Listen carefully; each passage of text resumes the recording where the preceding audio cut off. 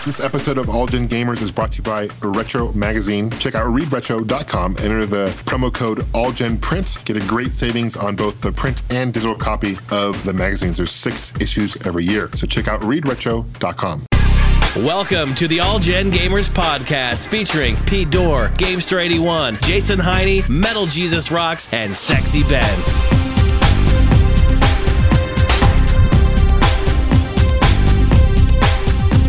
Happy New Year, everybody. Happy New Year. Happy New Year. Happy New Year. How's everyone doing?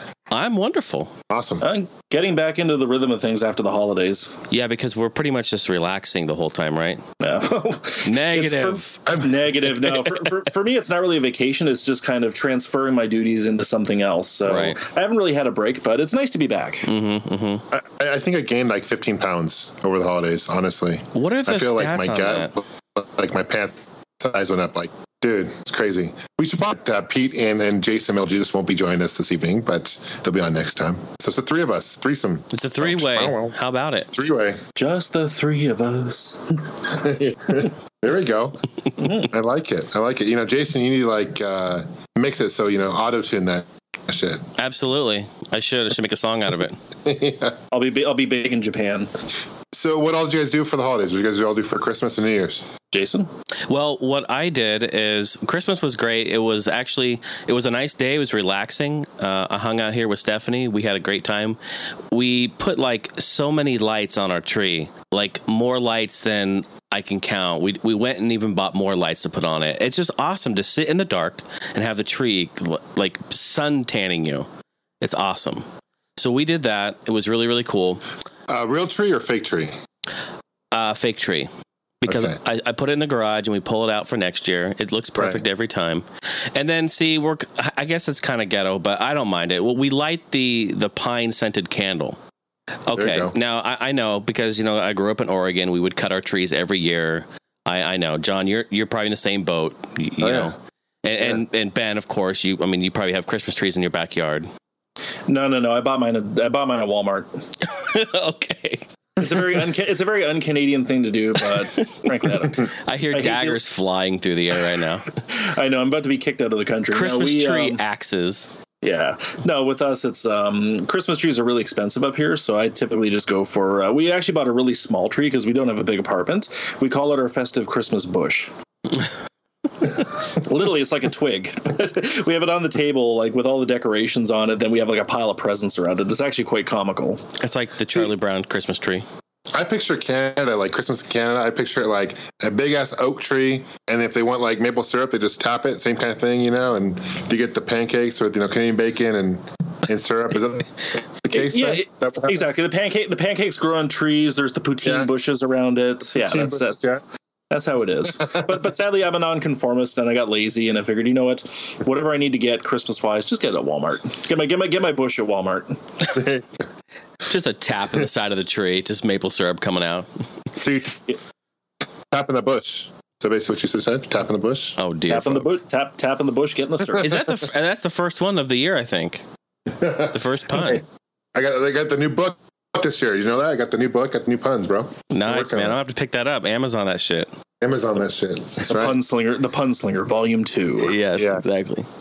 So yeah, my Christmas was good. Other than that, New Year's was actually a lot better because we went out, and you know, this is great. You know, who can say they brought in the new year playing arcade games, eating pizza and nachos and nacho cheese and just having a great time. Stephanie and I went to a place called Golfland. Sunsplash, and John, at being a local here, you know exactly where that is. We've been there so many times. But they had a little celebration there. It was like $10 or $6 a person to get in, and we went out and we just played H2 Overdrive and Pac-Man, Donkey Kong, and a bunch of arcade games, and it was so much fun.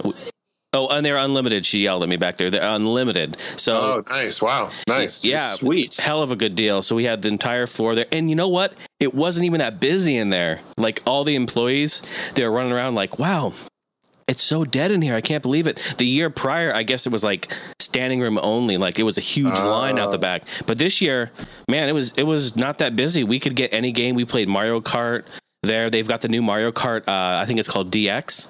there, which is really, really good. Is it the one with Pac-Man? Yep. In it too? Totally. Or isn't Pac-Man a driver in that or not? He is, yeah. Mm-hmm. Yeah, mm-hmm. okay. Yeah, it's that Namco collaboration. Yeah. Dude, they have a new Batman. Because the new Batman's pretty sweet too. Yeah, that one's unfortunately not at Golfland yet, but I haven't played that. That's a bomb. Yeah. So that's really what happened for my New Year's. What about you, Ben? Well, for the holidays, the way my year kind of works out, I'm usually very busy throughout the year. So there's a lot of friends and family that I don't see. And then I just blitz it throughout the holidays. So we're talking a lot of friends, a lot of family, a lot of meals. I mean, like you, John, I think I gained like 15 to 20 pounds over the holidays alone. And I'm pretty sure I ate my body weight in chocolate. I'm willing to bet.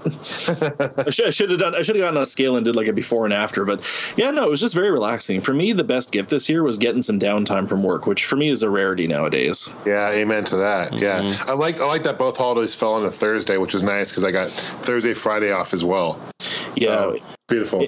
In our case, because we have Christmas Day, then we have Boxing Day, which is kind of like our Black Friday. I got like a nice long weekend, then I took a couple days off work just to relax. I mean, got to do the whole friends and family thing, but for me, the best kind of day was where I could just sleep until noon and, putz around playing some of the new games that I got for Christmas and, just kind of recharging my batteries. Because for me, there's no such thing as a slow season, so it was nice to kind of get some relaxation before the new year kicks into high gear. Sure. What games, speaking of games, what'd you get for the holidays? Ooh, I got quite a few, actually. I got Thief on the Xbox One. I haven't played that yet, but what else did I get? I got Tomb Raider, Definitive Edition, Alien Isolation, Shadows of Mordor. I got the Evil Within I bought previously to that. And there's a couple others. I got a ColecoVision flashback. Oh, nice, man. Oh, nice. What do you think of that? You know what? They tried to replicate the original ColecoVision. If anyone listening has ever played a ColecoVision, the controller is legendary for being stiff and unresponsive. Yeah. And it feels really cheap and plasticky, but it's very responsive. I mean, I'm happy with it. The selection... Yeah. Go ahead. I'm sorry, Ben. Go ahead. So, yeah, the selection of games, because, they had licensing issues with Nintendo, so you're not going to get the Donkey Kong and the Star Trek and some of the games that I grew up with. But they did have Choplifter and they had Zaxxon, which for me is more than enough. Mm-hmm. Mm-hmm. Those are my favorite ColecoVision games of all time. And then there's a bunch of ones on there I've never played. So I'm going to have a good time kind of going through the old ColecoVision library. And I think, John, in your review, you mentioned maybe like 6 or 8 of them are homebrews. Yeah, there's actually a handful of homebrew games on there, which is kind of impressive. And some of the homebrews, like I'm trying to think of one. I think Princess Quest is one. Actually requires a special module for the original console to be able to play because it takes a little more memory to hold. So the flashback has a little bit more capacity, more or less, than the original console. They honestly didn't do a very good job with the flashback. I was a little disappointed in it just because I'm a purist and I like the ColecoVision. It's a great console. But the controller, you mentioned, the controller for the ColecoVision is shit. We all know that. But for the flashback, it's even worse. Like, it's small. No, honestly, it's smaller. The buttons, like the numbers, they're like rubbery. The original ones weren't like that, and they're just not very responsive. And interesting enough, if you plug in a flashback ColecoVision controller into the actual system and vice versa, they're not compatible. The mapping's all off. So, like, up is left button, down is right. It's like all messed up. Which I have no idea why they would have did that, but I mean, it's just a cool thing to have. I actually went to Dollar General, I think it was, have an exclusive edition of it. They have an extra game, which is like Arctic Adventure, and they have Black Friday. They had it for $20. That's a nice deal. Yeah, that's pretty good. Even for $40, you can't go wrong. You get 60 games normally. So I definitely recommend it. I mean, if you want to get your foot into the ColecoVision, this is a good start. It's not a terrible console. The Intellivision flashback is so much better though. As far as the controllers are almost identical to the original controllers, and even the Atari flashback is a lot better system. Mm-hmm. But it's cool. I hope they come out with a ColecoVision flashback too. And I hope they fix a lot of the mistakes that they made. Yeah, I mean, the build quality is not quite what it should be. But keep in mind, this is a glorified plug and play. It's not really, meant to replicate the original console. Right. Exactly. Yeah. It's more just a plug and play, and it's a great kind of entry level, as you said, for people who've never played a ColecoVision. But it's not going to play cartridges. The controller, actually, I don't mind the controller so much. It's not stiff and unresponsive, but it just feels very cheap and very plasticky. I feel like with the flashbacks, if it depends on your mindset. So, if you go into the mindset thinking that this is like a replica console, I think you're going to be a little disappointed. If you have the mindset of this is a plug and play, then you're really happy about it, because I think it's a really nice plug and play. Which I'm happy with it. I mean, the ColecoVision was my very first console. I got it back in '83, and nice. I've loved it ever since. And I think for me, I had an Atari 2600 back in the day as well, and I've always found the ColecoVision to be the better console. It had better graphics, had a really good library of games, and typically, if there was a cross-platform version, say for the original Donkey Kong, it was so much better on the ColecoVision. Mm-hmm. So I'm very pleased with getting it. In the 3 years that the ColecoVision was supported, there were more games released for it than the Intellivision in the 10 years that system was supported. So they came out with a lot of games in a little bit of time, and a lot of them are arcade ports, which is why I love the system so much, because I'm a big arcade guy. And there's some really, really good ports to the ColecoVision. Yeah, and a lot of people, though, they don't remember the ColecoVision because it was kind of a blip on the radar, because it was only around from, I think, 82 to 85. I could be mixed up in the dates, but it had a very short shelf life. And after the video game crash, the Atari 2600, they came out with a slimline model.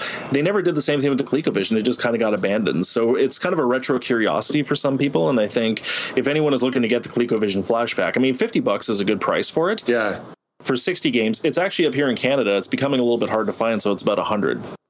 Yeah. I wouldn't buy it at that price, but I think for $50, I mean, for 60 ColecoVision games, you can get it on an emulator. But I don't know, there's just something, at least for me, very nostalgic about holding what is a facsimile of the original controller and just being able to play the games on my TV. I mean, playing Zaxxon, I don't know if you ever played Zaxxon before, but that game is boss on the ColecoVision. Oh, yeah. Yeah. It just thing though too, because the ColecoVision came out with the Atari 2600 expansion module, so it'd be like today if the PS4 or the Xbox One had an attachment to play Wii U games.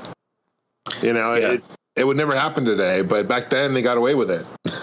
Well, there was pretty much I don't know who enforced the licensing or who enforced the copyright, and the thing is, they marketed it commercially. This wasn't some gray market peripheral that you could buy under the counter. It was marketed by Coleco, and they had another expansion which turned it into a home computer. I think it was called, I could be wrong here, the Atom. Yeah. Mm-hmm. You know why it was called the Atom? Well, trivia for you. Oh yeah, this is good. Do you know why they called it the Atom? I think I mentioned before on the podcast, but Ben, I don't know if you were on. But the reason it's called the Atom is because their biggest competitor at the time was Apple. And Atom took a bite of the apple. So, yeah.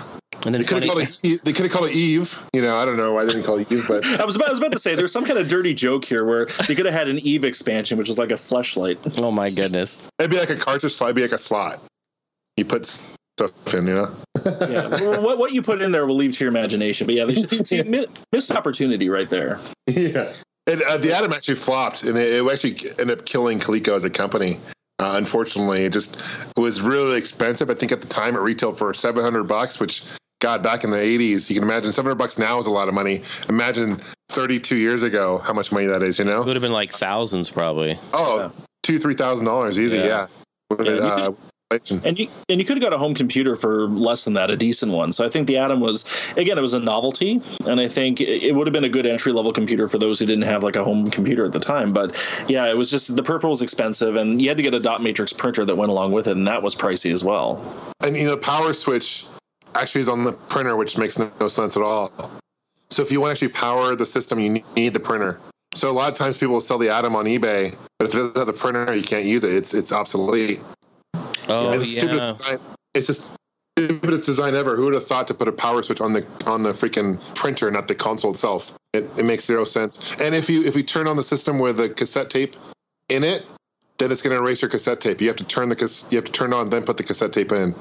Yeah, they didn't really think these things out, did they? No, they didn't, and that was just why it was like, I love Coleco, but man, they really dropped the ball on a lot of things and end up killing him actually. So. That's too bad. It's kind of sad, cool. I'm glad to hear you got a flashback, Ben. That's cool. Yeah, and I'm going to get the Atari one and the Intellivision one. I don't really have a connection to the Intellivision because I never owned one, but I do like the idea of... I think the Atari has a good library as well. That's the only thing I would caution people against. If you are thinking of getting a flashback, just check the games first, because there's a lot of the A-list titles that you're not going to find on there. It's not to say the ones on there are not worth playing, but you're not going to get the top shelf titles just because of licensing. I know Nintendo owns Donkey Kong, so there's no way they would have included that on the flashback. Yeah, for sure. But yeah, so that's a little bit of what I got. But overall, I mean, my holidays were good. New Year's was very low key. Just went out for some Asian hot pot, which it's not what you're thinking. I wish it was what I was thinking. Yeah, no kidding. What is that? Hot pot. Well, have you ever been to, I don't know what it's like in the States, but up here in Canada, they have like a Korean barbecue restaurant where you have the grill in the middle of your table. Oh, yeah. They just grill the meat. Yeah. Well, hot pot's a similar thing where you have a burner in the middle of your table and you get a big pot of broth, and then you get all sorts of meat and vegetables and seafood and whatever you like, and you cook it in the pot and you make it just the soup. It's really nice. It sounds like teppanyaki, like the Japanese where the chef's in the middle of the table there, and he like cracks the egg and he makes the volcano of the onions and stuff. Is that right? Benihana. Is that kind of what they do? It sounds like what you're like Benihana, yeah. Yeah, except this one you do yourself. Like, it's all you can eat too, so you just keep ordering whatever you want. Like, if you want beef, you want chicken, you want fish, you want vegetables, then you just cook it in the broth and you eat it, and then the broth gets super flavorful. It's a huge thing up here. I mean, I don't know. When I said Asian hot pot, I'm like, I better qualify what this actually is. Yeah. Do you have Mongolian grills up there? We do, yes. Yeah, those are good too. Those are good. I mean, I love Asian food, and I mean, we go out for it quite often, like all you can eat sushi and the Korean barbecue and all that stuff. And there's a really good place near our house that does the Asian hot pot, and it's always a huge event. Like, you get a big table with a bunch of people around it, and you pig out. It's glorious. That sounds good. Mm-hmm. So that's kind of what I kept it kind of low key this year. I didn't get too hammered, which for me is a very unusual thing. So, celebrated sober, if you will. Right on. What about you, John? I know you had a big Christmas and New Year's with the boys and all that. I did. Yeah, they're getting older. Hopefully you guys can hear me. My connection's kind of shitty. I'm in Omaha right now, and it's like 17 degrees high today. So I'm kind of freezing my ass off. And anyway, hopefully my connection will hold off. So it sounds like I'm probably speaking from the moon. The Wi-Fi in your igloo is not that good. Right. No, exactly. I'm talking through a Dixie cup right now. So and a string. And a string. Exactly. So yeah, the holidays went good. You know, the boys are 15 months old now, so they don't really quite understand the concept of Santa Claus or anything like that, you know?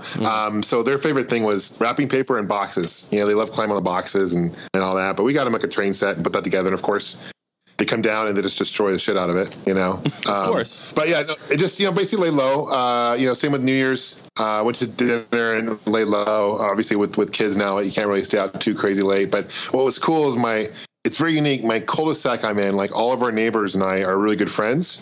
So we just have a shindig and just drink and like we're all right there. So that's really cool.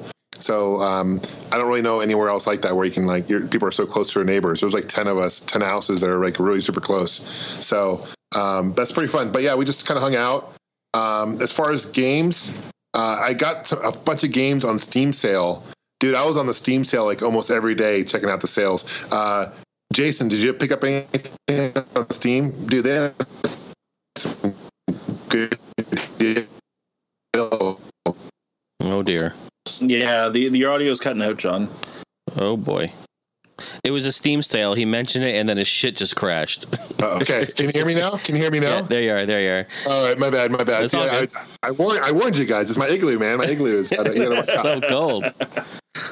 No, but the Steam sale, dude. Like, I couldn't believe I picked up so many games on that. It's ridiculous. And Jason, I was curious what games you picked up, if you picked up any. Yeah. So you know what? I got to tell you, I don't know if it was like 2 years ago or 3 years ago, maybe it was, but the Steam summer sales, like I got hit with one really bad, and it was like 2 or 3 years ago, man. I cleaned house. I couldn't believe it. And I was left very satisfied, but it was, I think this year, I owned a lot of the games that were on the sale for the most part. I mean, not every game, of course, but there wasn't a lot of games that I really wanted. I mean, don't get me wrong. I did pick up some, like Pac-Man Championship Edition, that one on sale, picked that one up.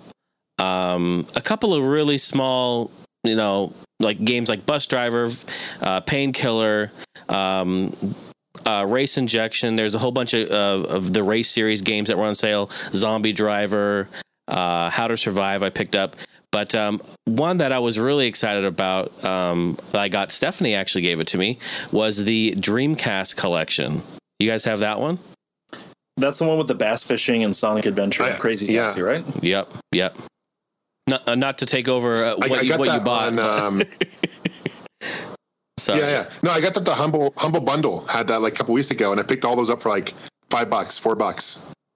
Oh yeah, okay. So that may have been where she got it. Then I think she already had a copy of it. Yeah, for sure. It's awesome. Oh my god, I love it. It's so good. Yeah, I was playing. I got that too, Jason. I was playing Crazy Taxi, but I'll tell you, without the Offspring music, it's just not the same. I got to be honest with you, though, John. I mean, I agree with you, but I really don't think the music that's in there is that bad. Personally, it's not bad. It's not bad. No, it's still a great game. It's funny they got rid of Pizza Hut. They changed it to pizza store or whatever, pizza restaurant, and Taco Bell is no longer in there. Or whatever. Yeah, Tower Records. Yeah, the Levi's store. Yeah. So they got rid of all the licensed content, didn't they? Pretty much. Yeah. Still a great game. Yeah. Still great. I think the same bundle on Humble Bundle, I got Sonic Generations as well, and there was a couple other Sonic games that came out for it too, which is cool. So. Yeah, but I love that bass fishing. I don't know, man. I'm addicted to bass fishing games right now. I'm going through a fucking kick, man.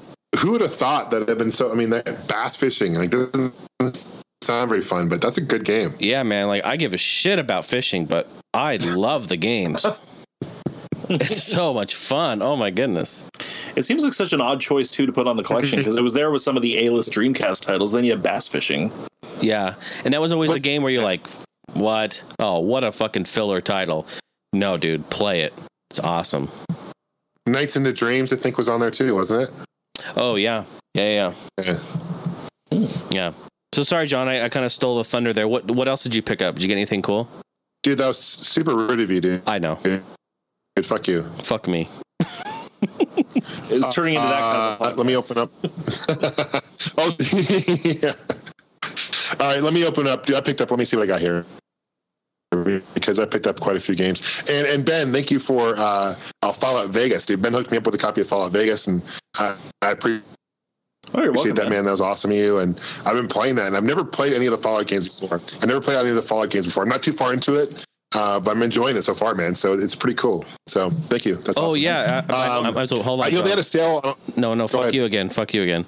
I got. Since you were thanking Ben, I got to thank him again myself while you pull up your Steam profile there.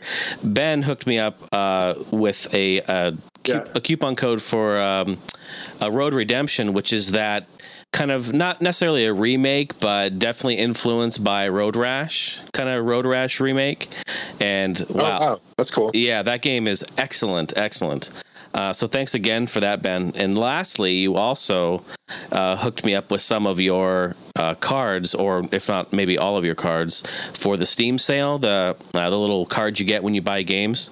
And that made Stephanie very happy because she's like crazy with that. She's really addicted in that. So when you buy games, you get cards, and then from there, you craft things, and you can get different little emoticons or backgrounds, and it's just, I don't know, it's stupid shit, but she loves it, and it's kind of fun to see it craft and go through it, and even got me kind of looking at it too. But so you made her very happy with that. So thanks again for sending over your trading cards there. We both thank you. Oh, no worries. Yeah, one night I figured, because I didn't buy a lot. Sorry, Don, I'll let you get to your Steam games in a moment here, but I know. Jesus Christ. No, I didn't buy a lot for myself on the Steam sale. I bought a couple things, which I'll go into in a moment, but I figured, it's Christmas time. I'm just going to make it rain, so I ended up gifting a lot of stuff to people. So that's kind of where my Steam budget went for the most part. Super generous, man. We appreciate that. Thank you very much. My pleasure. It's awesome. All right, John. One more thing. No, are you guys done talking about what games like that? Can I finally go on to my fucking stuff?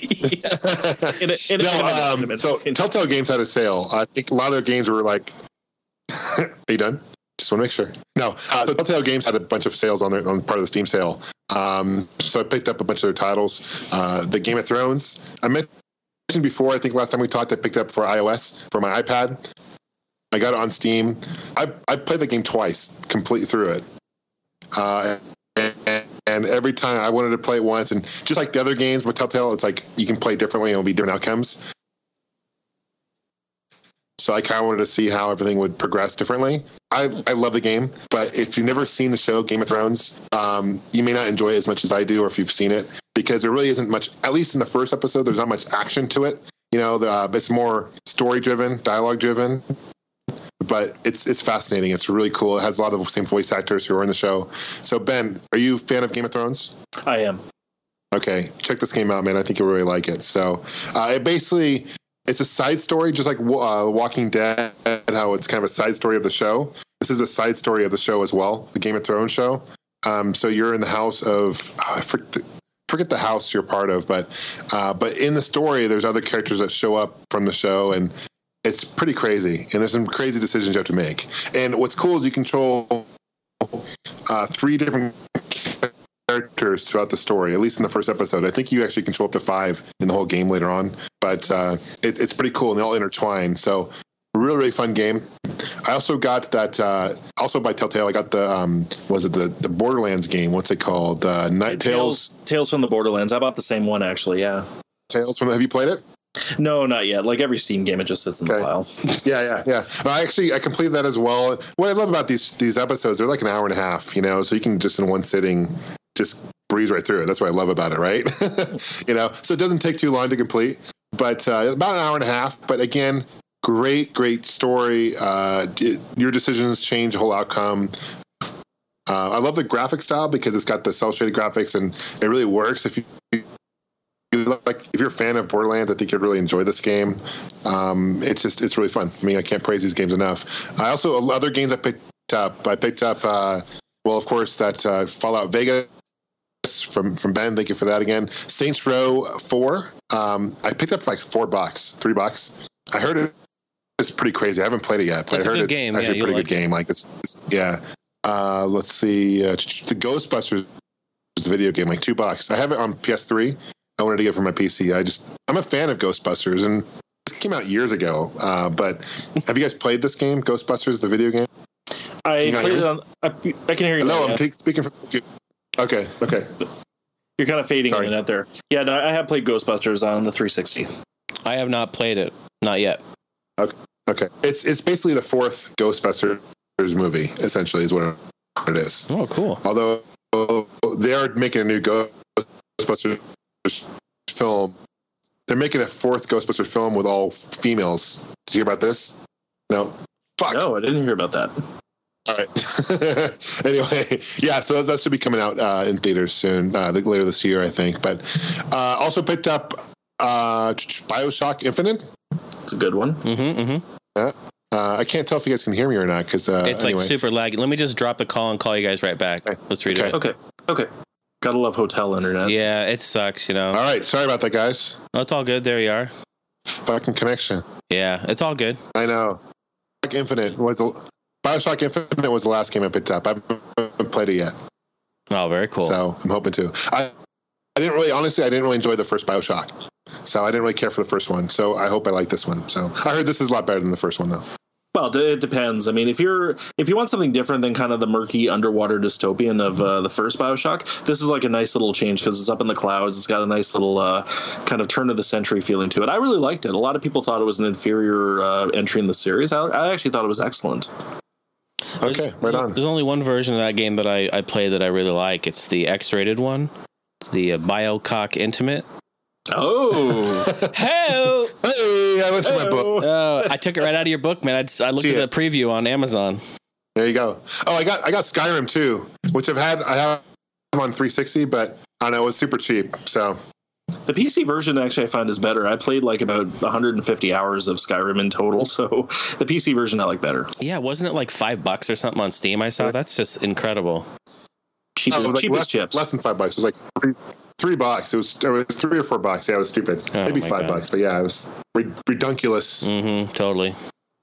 Well, this kind of gets me into something I wanted to bring up. This is a new segment called. Yeah, speaking of which.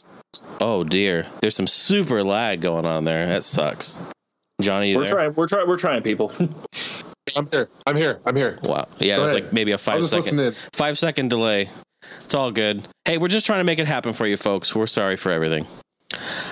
So yeah, I wanted to bring up, this is a new segment called Ben is Crazy and Ben buys a lot of games. I don't know, I haven't named it yet, but I wanted to bring up. That's good enough for me, man. This is a award ceremony where we award Ben with no real award, but we give him a verbal award. Basically, my head in the toilet would be much kinder, I think. I think so. But Ben, you have joined Steam. Now, we talked about this recently. You've been on Steam for about a year or so, year and a half, roughly. You joined, well, let me just get into it. I have the facts right here in front of me, folks. Ben, you joined Steam August 22nd, 2013. Correct. You've been on Steam, which, as of recording this, 1 year and 5 months. Mm-hmm. Okay. That boils down to 508 days total, Ben. Mm-hmm. So, Ben, you own 410 games as of recording this. I feel like I'm on trial here. Yes. Present the facts, Prosecutor Heine. This is the prosecute. Yeah, exactly. This is fuck that. No award ceremony. Now you're getting talked to. No, this is really cool. This is interesting news, you guys. Okay, so Ben, you own 410 games as of recording this. That will probably change tomorrow. Actually, I know it will, according to the facts. If my cart's full right now, just don't get I know it is. So I did the math. Okay, so basically, with that, this means, Ben, that you buy 0.8, almost one game a day, 0.8 games a day. I plead guilty.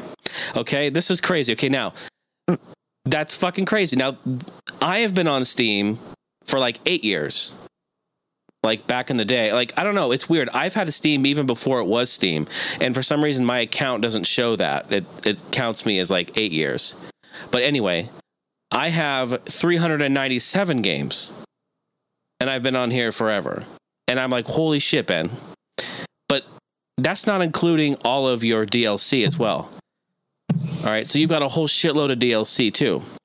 So if we look at that, if we look at the math, not including DLC, that boils down to, so it's 17, that'd be 17 months total you've been on Steam. That equates to 24 games a month that you buy.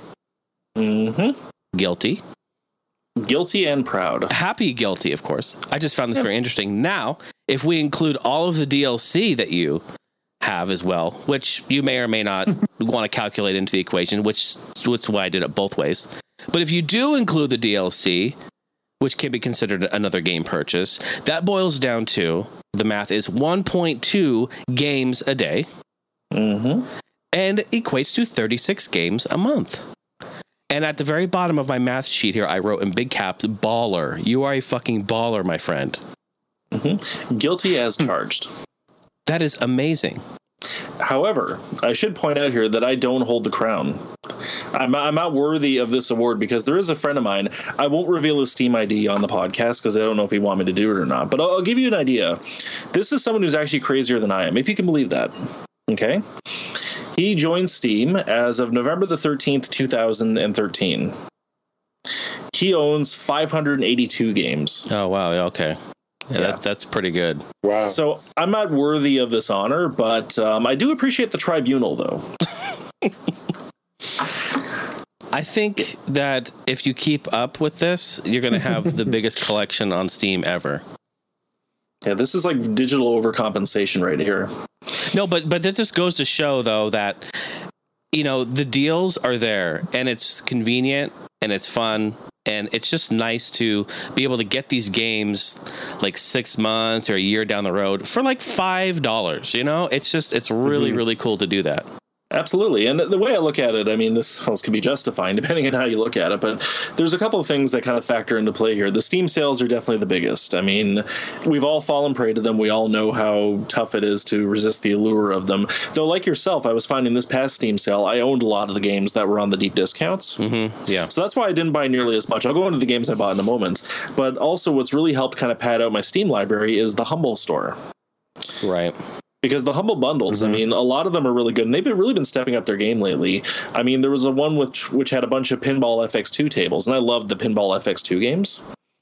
That's a really good one. And then they had, like, even the Humble store has some really good deals on it, which I think rivals Steam in many cases. So yeah, I agree. Yeah. I agree. Mm-hmm. The Star Wars one, they had one with Star Wars, like all the Star Wars games. Yeah, it was a huge bundle. And I mean, the best part is it supports charity, and you get Steam keys. So even though you're buying from a different site, you're not losing out on having it in your Steam library and getting the Steam achievements. And a lot of the games bundled together are ones that I would have bought separately. Like, for example, Risen 2, Lord of the Rings, War of the North, Grid 2 is another one. Euro Truck Simulator, which... Don't ask me why. I just really want to try that game Dude, out, I heard that's really good, actually. I've heard people say it's really fun. So did I. Like, there's a simulator for everything now. And I know Farm Simulator is popular, but I don't know, Euro Truck Simulator I heard is actually really good. So I'm looking forward to playing that. But yeah, like on this current Steam sale, I mean, I've really slowed down a little bit. And I guess I kind of made up for it by just buying gifting games to other people. But I mean, the ones that I got, let's see here. Star Wars Knights of the Old Republic, that was gifted to me. Nice. Tales of the Borderlands, John, I got that as well. I'm looking forward to playing it. Final Fantasy IV, they have a remastered version on Steam. I think I bought that game in pretty much every format it ever came out in, and I love it. I played that game so many times. South Park: The Stick of Truth. Last Steam sale was like $45 on digital. This time it went down to $13, so it was a very easy purchase decision. And then I got gifted a couple of games. I got Dynamite Jack, Freedom Planet, and probably the best purchase. And I'll go into this when we talk about the games we've been playing, but Divinity Original Sin. Huh. That one I'll talk more about because I think that's one people are going to want to hear. But yeah, my Steam purchases this time around have been pretty light, and I think it's just more owing to the fact that I have most of the games that are on sale. You'll find that after you've been on Steam for a while, they tend to repeat the same sales. Yeah, not even just during the sale, but you have the daily deals. So like for example, The Witcher 2, that's been discounted so many times, and Skyrim, it pops up on sale more often than it's at regular price nowadays. That's true. That's true. Yeah. You mentioned earlier Shadows of Mordor. I picked that up as well. I'm actually really liking it. I was curious. Have you played it? I have. What do you think of it? I think they need to rename that game Orc Gangbang, because every time I do a mission, every time I go somewhere, the orcs just gang up on me. But no, I mean, I think it's a great game, and I didn't hold high expectations for it when I first heard about it, because a lot of licensed games, especially Lord of the Rings, they've been kind of meh. Disappointing, yeah, I'd say. Yeah, but this one's actually really good. They really brought out the goods. It plays, I mean, everyone kind of draws the comparison between Assassin's Creed and an Arkham Asylum / Arkham City style of combat. And that's a very apt comparison. I think, it has a lot of stealth mechanics and a lot of kind of environment traversal that you'd find in the Assassin's Creed. But then there's a lot of combo-based combat, which I think also worked quite well. I haven't really gotten too far into it. I'm maybe about 4, maybe 5 hours into it. You can tell it's going to be a long game. Like, it's so fleshed out. There's so many different... I'm about like 7-8 hours. Yeah. Sorry. And no problem. You barely scratch the surface of it. But I mean, the game looks fantastic, and the characters are really well fleshed out, and it's just a really good kind of homage to the Lord of the Rings series. So I think anyone who's been looking for a good Lord of the Rings game, that's definitely the one you want to go for. And Jason, there's some elements of Far Cry in there too. Is there? You have to unlock towers and open up a map and roll. Then there's like an RPG elements where you have to once you get level up, you can unlock certain just like Far Cry. So it's a fun game. I'm not sure if you'd enjoy it because you're not a big fan of Lord of the Rings necessarily, but the gameplay is good. But like Ben said, they fucking gang rape you every time. It's ridiculous.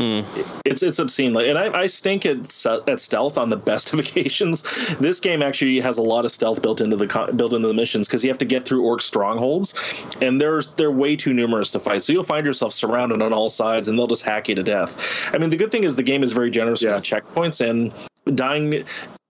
What's really interesting with this game, though, is that every time you die, in most cases, you just go back to the previously saved checkpoint. In this game, the orc that you fought and the orc that killed you, if he kills you, he'll get promoted in rank. So he'll become more powerful. He'll have better weapons, better armor, and he'll remember you. So if you go back to fight him again, he'll be like, "Didn't I kill you before?" Yeah, complete with the accent and everything. But it's a very well realized system, and it really kind of hammers home the fact that dying has consequence, and you're going to die quite a bit. I mean, combat is very much a trial and error kind of experience, but the orcs get really powerful. So you'll find throughout the game, you'll be fighting the same orc 4 or 5 times till you finally kill him. But the healing aspect of it's kind of interesting, because you have to find these plants while you're in the Reaper stage, whatever zone you're in. It's a good game. Yeah, the having to pick herbs is kind of a weird thing. It's like you're being gang raped by orcs. You're trying to run away, and yet you stop to pick a flower. I mean, yeah, it is weird. Yeah, but no, I think the game looks great. I have it on the Xbox One, and it plays remarkably well. I mean, yeah, I'm definitely glad I got it. I was gonna hold off, but then they went on sale for Boxing Day, so I decided to pick it up. Very cool. Nice. Mm-hmm. Yeah. Have you seen the new Hobbit, Ben? No, I haven't even seen the first one actually. I gotta get on that because I've heard this new one is really good. It's good. Yeah, it's on my list. I'll get it on Blu-ray when it comes out. In fact, I'm probably going to get. They're going to have a box set, then an extended box set. So it's a matter of time. It's true. Mm-hmm. So yes, Jason, thank you so much for revealing my Steam shame to the world. Not that I wouldn't have done the same. Yo, you're welcome. You're welcome. Yeah. So no, Steam sales. I mean, we all know it. We all know they're a seductive mistress at the best of times. No, Steam is awesome. I love it. It's such a great service. I'm so glad I jumped on board with it. I mean, I was definitely a console kind of purist before, but now that I have a PC, it's opened up a lot of avenues for gaming, especially for stuff I wouldn't have otherwise played, like Divinity. So definitely glad I swallowed the Kool-Aid. Yum. So yeah, so what's next on the agenda? Well, I mean, I have a little bit of gaming news that I heard about recently. I can talk about a few articles if you guys want. Let's hear it. Go for it. Couple of things. So Microsoft, in a roundabout way, kind of confirmed that like new Banjo-Kazooie, Perfect Dark, all those older Rare franchises will return eventually. It's by a statement made by Ken Lobb, who is the Microsoft Studios creative director. I've a little history here. If you guys remember that name, it might sound familiar to a gun that was used in the GoldenEye game for N64. Do you guys remember that gun called the Klob? That wasn't the golden gun, right? No, it's like it was a silver kind of fully automatic, almost submachine gun in a way. But it was called the Klob, and it was kind of named after him, which is really cool. He's one of the guys behind that game. Anyway, he's Microsoft's creative director now. But he says here, and I quote, that each of the franchises will return someday when the time and circumstances are right. He then goes on to say, they've asked, will there ever be a Banjo, Blast Corps, Battletoads, all those classic Rare games? And he says, yeah, someday. And I think the reason you see things like this is because we all know that there's value. That he goes on to say that, the games all have their value and that there's lots of interest in them. So, that's pretty good news to hear. He didn't confirm anything specifically about any, specific Rare titles, but this was an article, an interview that GameSpot did with him. So, that's good news. I think that's kind of a gray area for all of us who grew up during those times and enjoyed all those rare titles. We all kind of want to know because we've seen Perfect Dark. What was it? Perfect Dark Zero that they came out with, and it was kind of shit, And we've seen Banjo-Kazooie kind of pop up here and there in kind of random places. So, in the back of our minds, we all kind of want the original Rare titles to come back, but. That's kind of promising. Isn't that the point? Why Microsoft bought Rare in the first place to have all these licenses? Yeah, that's what I thought. That's what I thought. Dude, new RC Pro-Am would be fucking amazing. Oh yeah, shit yeah. Online multiplayer and stats and. Yeah, they've been sitting on these for a long time. I mean, Perfect Dark Zero was an early game for the Xbox 360, but the last Banjo game I think was correct me if I'm wrong, but I think it was the Nuts and Bolts one. It's kind of like a car building game or a vehicle building game. Mm-hmm. Yeah, but they've really done nothing with the franchises ever since. So I think it'd be great to see kind of new next-gen versions of these games. That'd be awesome. Yeah, think about it. And John, you brought up RC Pro-Am. That's one of my favorite games from them. Think about if they could, there's so much interest in speedrunning today. Think if they converted that to make it a speedrunner. Where you just race a track and try to get the fastest lap and online leaderboards and stats. And, you can upload ghosts and replays to your friends. Oh, fuck. There's so much potential that could be there. That would be awesome. Online multiplayer. Build your own tracks. Oh, yeah. It'd be amazing. Amazing. So I saw that article and I thought, I gotta bring that up. That's pretty cool. Dude, even Battletoads. When was the last Battletoad game? Yeah, we've had this kind of surge of really good brawlers, within the last couple of years come through, beat 'em ups, so man, at Battletoads, we need it. I think the last one was on the Super Nintendo, if I'm not mistaken. So, and I think there was actually talk recently, I don't know where I read it, but it was kind of trending on Twitter that they are going to reboot or relaunch or do something with the franchise. So, because the game has actually gotten really popular over the past couple of years, especially that you have all these people kind of doing Let's Plays on the internet. So it's really kind of picked up an appeal. So yeah, I mean, I'd love to see a new Battletoads. I'm kind of fearing it because I have childhood trauma associated with the original. Those games are so hard. It was so hard. It was unreasonably hard. Like, I know old school games are meant to be difficult. Battletoads just took it to a whole new level. Yeah. And then moving on here, we've got. Do you guys remember a game called? I don't know. I haven't heard of it before, but it's called Rock Band. Did you ever hear about this game? What is this? What is this weird game you speak of? Did you know after 21 months of not having any DLC, they are releasing DLC tomorrow? Really? Can you believe it? Like just songs, like just a new playlist or something. So yeah. So what? No, they're releasing 3 songs at $2 a piece. A song from Avenged Sevenfold, a song from Arctic Monkeys, and then a Foo Fighters track. Wow. The latter two I wouldn't mind, but I don't know if I pay $2 each. $2 a piece. So if you're into the Rock Band, if you're still playing it, there you go. I don't know about you guys, but my instruments died on me a while ago. Like they just stopped working. You know, I like the Rock Band Blitz. I don't know if you guys have played it. It's a you can download it. It's very interesting. It's like the Rock Band for the PSP. If you've played that before. It's more of a button masher, but it's a lot of fun. And what's cool is if your music, you can install your music you already have, the library, and it will feed into this game.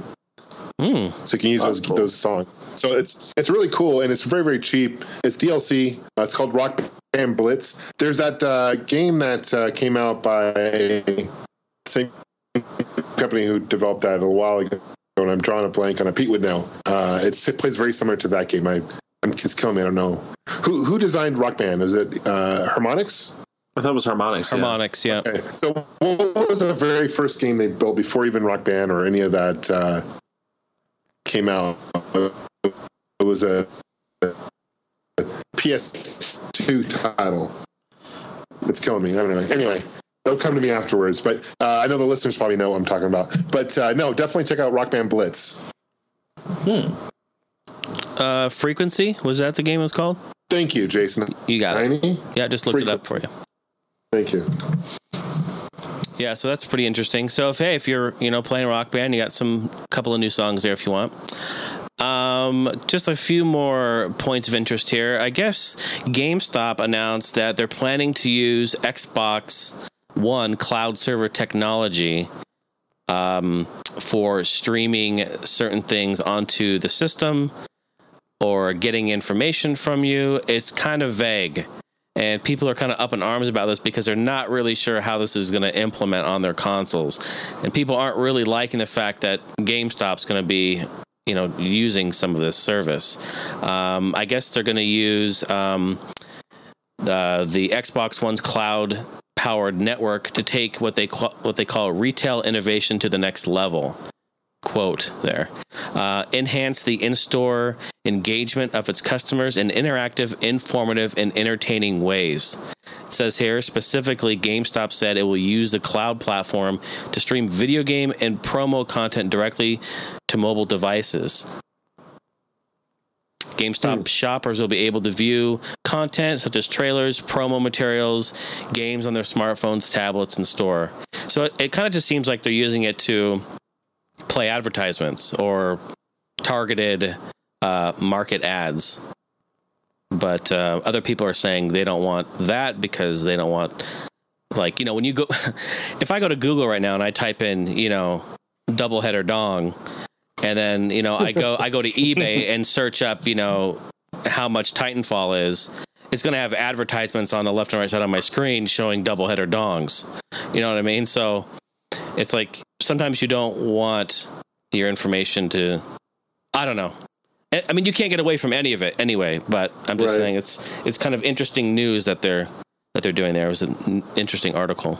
So the purpose of it is to promote games then, but I mean, if it's just trailers and promo content, I mean, like if it's demos, I kind of get that, or if it's kind of like a rental service where you can rent games, I can kind of see that being interesting, but I don't know, it just sounds like just another form of advertising, that's it. Yeah, like if you're playing a game, like if it keeps track of like the games that you play or the games that you enjoy playing, and then maybe they play a targeted ad of a game that it thinks you might like I don't really see a problem with that. I mean, that's not bad.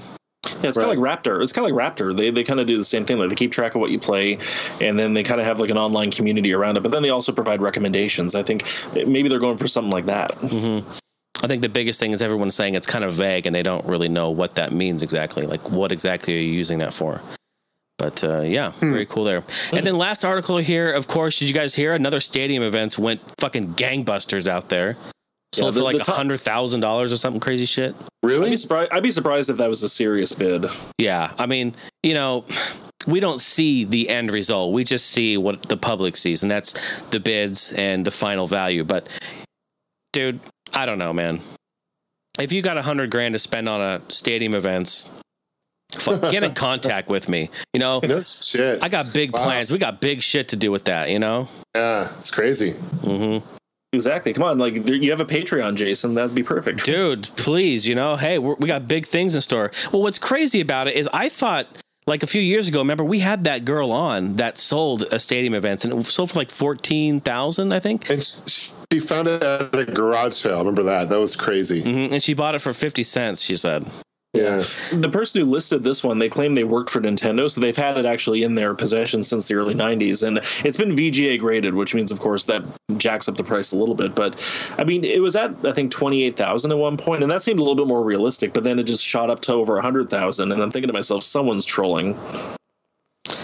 Yeah, it's so hard to tell. I mean, I'm looking at an article here, and there's quotes from the person who sold it. He's like, I didn't realize I had it until 2011 when a story came out about this game, and it sold on eBay for $44,000. I told my wife, I know that I have that game. I collect a lot of different items, so after looking through several boxes, I found it. It's like, I mean, we see all this stuff, and maybe it's legit, but I don't know, man. $100,000, shit, it's a lot of money. It makes you wonder how many people are still out there who don't realize they own it still. Right. Because remember when we looked this up, people were saying, there's only like maybe 6 that are factory sealed or, in this world, like that's the equivalent of there only is. So I don't know, man. I don't know. Yeah, I don't know. For me, it's like even like $20,000. I mean, there's so much more I could do with that than buying a game I'd never opened. So really? I get the collector mentality, but yeah, that wouldn't be for someone like me unless I was filthy rich. But it's a bit of a ways off. Mm-hmm. If it's like the only game you're missing in your collection and you have deep pockets, then maybe. But yeah, a lot of people don't have deep pockets. That's a lot of money for sure. Yeah, but over 100,000. I mean, if that did sell, then that guy he struck gold. Like if it actually sold at that price, then the person actually pays. But I mean, this happened before. I mean, like I know Nintendo World Championships, stadium events, they've gone on sale before, and a lot of the high bids have turned out to be fraudulent. So I mean, it wouldn't surprise me if we see this up there again, and the person's a little bit more, I guess, selective about who he allows to bid. Did you guys, speaking of eBay, did you guys see that post I posted on Facebook about a month ago? But this guy was trying to sell one of those Miis, those Nintendo Miis. But he had like super rare invisible Mii by Nintendo. Oh yeah, the Amiibo, yeah. He took Amiibo, yeah, right. And he took a picture of just his table, and he took different angles, and he said, "Here's a better angle, here's a shot." And people were actually bidding on this thing. People are fucking idiots. I'm sorry, they're fucking idiots. It's so funny. This is like the early 2000s when people would buy like, a half-eaten grilled cheese sandwich with someone's face in it, or, the mystery envelope that had nothing in it. People like for every stupid person selling something, there's a dumbass buying it. Yeah, some of those Amiibos go for a crazy amount of money, huh? The Wii U yoga instructor, actually, I think is one of the most rare. Yeah. Yeah. Yeah, it's crazy to collect that stuff right now. And like when they first came out, Stephanie and we went out and, we just want to get the ones that we like and enjoy. And, but I don't even want to jump into that world. It's too crazy. There's limited supply. people are going crazy with it online, selling. Scalpers are buying them and selling them. It's a fucking crapshoot. It's really tough to see stuff that we all enjoy and want to be a part of. But man, a collector's market. I mean, collecting for let's just say Nintendo, which this is true. Collecting pretty much anything Nintendo right now is just fucking out of control. Yeah, it's nuts. I mean, especially since I'm part of the Star Wars collecting market as well, and I see how different that is than the gaming collectors. Like the Star Wars collecting is not nearly to the same level as how diehard people are. It's crazy. Yeah, it's ridiculous. Did you see the collector's edition of Majora's Mask on the 3DS? Oh, dude! Oh my god, that thing sold out in record time, and no surprise, it's being flipped on eBay. Oh yeah. Stephanie wants one so bad, and she tried that day to get one, right when it came out, sold out. How much is it going for now? I'm looking right now. She's yelling out. I hear her, poor thing. I feel bad for her because she was right there.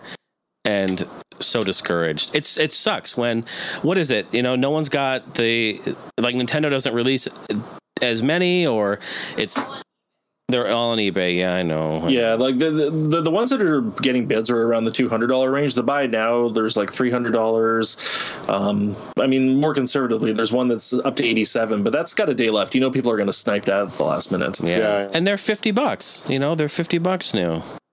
Yeah, reseller. I don't know. I have a thing with resellers. I mean, I think games like this should be in the hands of collectors who are going to appreciate them. Mind you, I mean, we're all capitalists at the end of the day, so it's would I do the same if I had access to it? I don't know. It's a tough call. Yeah, I mean, there comes a point to where you have to sit down and sleep with yourself at night, and but I mean, I know money's green, but sometimes it's you just want to help the community a bit, Yeah, well, it was kind of like the Ni no Kuni special edition. That was going for gangbusters on eBay as well. It's just the problem with these collector's editions is just the demand far outweighs what's available, and it just becomes like a cutthroat market to get one. Yeah. That's why I don't even bother. Yeah. I love games, and I'd love to have a nice edition of it, but I mean, I'm not going to bust my ass to get a copy. There's no way. No. I don't have the means or the time. Crazy. Hey, good for them, though. Hey, this was a lot different from, a couple years ago when we were talking, and we were like, Nintendo, do something. They're releasing Amiibos, the Wii U, the Smash Brothers, this collector's edition, the 3DS, the 2DS. I mean, I got to say, man, a complete 180 from how it used to be, man. They're just killing it out there right now. Well, I don't get mad at the sellers. I get more frustrated with the buyers. Yeah. Because it's the buyers who are throwing away all this money like it's nothing, and it's them who are driving the market price. True. Well, yeah, I mean, it's basic economics. A game is worth what someone's willing to pay for it. So if there's people out there willing to pay for it, it doesn't surprise me that this seller's market continues to be enabled. Mm-hmm. I mean, like I said, I can't blame them. I mean, hey, it's a money-making opportunity, but it still sucks that they snap them all up. And those of us who can't afford to spend $200-300 on a special edition, we're completely out of luck. Yeah. Absolutely. Yeah. What Nintendo should do is, what they'll probably do is, they're what GameStop did with Xenoblade, and store a whole bunch aside and then re-release them later on and sell them for a lot more money. Yeah, open them all up and then sell them. Yeah, sell them used. There was a couple boxes they dusted off in the warehouse. Oops, we forgot to ship these. Yeah, no kidding. Watch, it'll happen. But no, the Majora's Mask 3DS edition looks really good. I'm not even a fan of the game, and I'd buy that. Totally. Yeah, it does look nice. Why is that limited? Why was it so hard to find? Why is it limited? It's got a statue in it. It looks nice. It comes with a really nice limited edition statue. And the thing about Nintendo first party games, they always hold their value. So the collector's editions are always going to go like gangbusters. That's true. For a multi-platform special edition, they're probably not going to get nearly as valuable. But Nintendo, I don't know, the fan base is rabid. And I feel like it's really growing big time right now. Mm-hmm. More and more people are kind of being converted over to Nintendo for all these really cool things that are coming out. Well, it's about time they had their moment in the sun. I mean, for sure. A lot of people made fun of the 3DS. A lot of people make fun of the Wii U, but they're delivering the goods right now. They are. I know I've been hard on Nintendo in the past, admittedly, and because I love Nintendo. I've said this before. I'm a big fan of Nintendo, and I like to see them do well. And I'm happy that they're doing better now. But I mean, imagine if they released Earthbound, a new one. I mean, just stock would skyrocket. Yeah. And they're probably planning it. I mean, all the big franchises are eventually going to see the light of day again. It's just going to be a number of years. Give me a new F-Zero, and I'll have a Wii U in my living room like that. Mm-hmm. No shit, right? No doubt. Absolutely. And they're talking this year we're going to see a new Star Fox. And that right there is almost enough to own the console. Bring it. You know, I'm tempted to pick up. I'm tempted to get that new NES remix. Have you seen that? Oh, dude, it's an excellent game. It looks awesome, yeah. Excellent game. Have you played, Jason? I've got it, yeah, on Wii U. Okay. Oh, it's amazing. Okay. Yeah, absolutely. Okay. It's like it plays some of the classic games: Donkey Kong, Balloon Fight, Excite Bike, Mario Brothers, and it breaks it down into like speedrunning. And you go through and you try to advance and go through the levels, and then once you beat all the levels, it then unlocks like an HD remake of the game that you get to play like part of it through. It's awesome. Oh, that's cool. Awesome game. Cool. Yeah, can you imagine, John, playing your beloved Donkey Kong like in a different way, like HD, all cool? Like it's awesome. You would love it. Right on. For sure. I'll check it out. Yeah, I'll check it out. That's a must-have on Wii U if you got a Wii U. I see it's on 3DS as well, but it's not in 3D. So I'll pick it up on Wii U. Yeah. It's good. Yeah, looks pretty sweet. But yeah, fuck F-Zero. God, I'd be in line for that shit. Yeah, that for me is the system seller. Like, it's one of my favorite racers, and we haven't had one since the GameCube era. So I think it's about time they brought it back. Absolutely. Mm-hmm. So what's next? Yeah, what else we got? I don't know. Want to talk about some games? Let's do it. Play games. We play games. What do you got, Ben? Oh, I got a lot actually to go through, but I'll whittle it down to kind of the essentials. But I did play a lot of games over the holidays. The one that I'm loving the most, well, there's a couple, but the one I'm really enjoying is Wolfenstein: The New Order. Have either of you played that? Oh man, I almost picked it up on the sale. That was one in my cart, and I almost did. If you're a shooter fan, it is the game to have. Fuck. I mean, it does so many things right. And I played the Wolfenstein reboot they had. It was, I think, about 2008, 2009. They kind of made like a first-person shooter, just your standard FPS game with multiplayer in it. This one is not a multiplayer-focused game. It's actually a harken back to the days when games focused on story and characters instead of just, firefights and, getting teabagged by other players. This game is fantastic. I mean, the gunplay is just sublime. It's got a really good, very rich alternate history kind of storyline, and it's a very bleak, almost Fallout kind of setting. And you're basically just going around killing the Nazis, and it's some good corridor shooting. You're even on the moon at one point because the Nazis occupied the world, and then they took over the moon. But really, where it excels is just the fact that it's got a really good set piece battles, amazing guns, and there's this really cool dual wielding mechanic. So you can actually hold two very high powered shotguns, and it's amazing what they can do to a Nazi's head. Oh wow! Sounds awesome. Yeah, and there's a lot of exploration in it too, and you have this laser cutter gun that allows you to cut holes into the scenery to get through it. You can only do it in predetermined places, but it's a nice little touch. And the characters are really good. I mean, I was kind of expecting your stock, very kind of alpha males, but it was actually some really good moments with the characters, some really interesting story arcs, and just I like the alternate history setting. I think because the whole story kind of centers around the B.J. Blazkowicz character, who he's in a coma after the war, and then he wakes up and finds that Nazis rule the earth, and he just that's his only motivation to go out and kill people, but he just does it so well. But yeah, I mean, control-wise, graphics-wise, it looks fantastic. What are you playing it on? The Xbox One. Okay, cool. Yeah, so if you're a first-person shooter fan, there is no excuse for not having this game. In my opinion, it's one of the best, and for me, it's my kind of game because it's not just one of those multiplayer-focused shooters with, a 3-hour campaign. Because I'm not very good at competitive shooter games. I prefer the story experience, kind of enjoy it in my own time. And this game really kind of scratches that itch. It's a good maybe 12 to 15 hour campaign, which is a rarity in shooters. Wow, yeah, that's pretty long. Yeah, so I do recommend it. There's no filler in it. Like, it doesn't feel like they purposely stretched it out or they added in moments that don't really matter. There's some really nicely varied combat. There's even some mech combat in it too. Huh. Apparently the Nazis were really far ahead in their technology, so in the 60s they had mechs. Who would have thought? Does it take place in the 60s? It does. So you're in World War II, which I guess is the tail end of the 40s, and then you're in a coma for over a decade. Then you wake up, it's 1960, and then you find the Nazis have taken over the world. And the backdrop is kind of like 1984, if you've ever seen the movie. Like, it's just very dystopian, very kind of very bleak, very violent, just very raw. It's not a good world to live in. And then you have this resistance that's trying to fight back against the Nazis, which your character obviously gets absorbed into. So it's got a really good story, got some good political elements to it, and I just think overall it's just a very well realized, very well fleshed out game. Oh man, yeah, that sounds good. So I highly recommend it, especially for you, Jason. You're a shooter fan, you will get a lot of enjoyment out of this. Yeah, I'm kicking myself now. I had it in my car. I think it was like $13 or something, and I was like, and then everyone says it's great. I made a dumb move. Yeah, well, it'll be cheaper next time if it's any consolation. But you'll like it. The only thing, and I have to go on a little bit of a rant here because I bought the Xbox One back in October. Every friggin' game, and I know it's the same with the PS4, every game requires a mandatory install. The Wolfenstein install was 50 gigabytes from the disc. Whoa.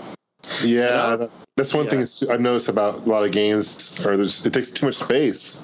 It's ridiculous. Well, it does. And I installed 10 games on my hard drive, and it was 85% full. Oh. I know, like, they did not think ahead when they created these hard drives, but for the Wolfenstein install, it was 50 gigabytes, and I don't know what it is with this game in particular. I haven't had the problem with any others. It took 13 hours for it to install.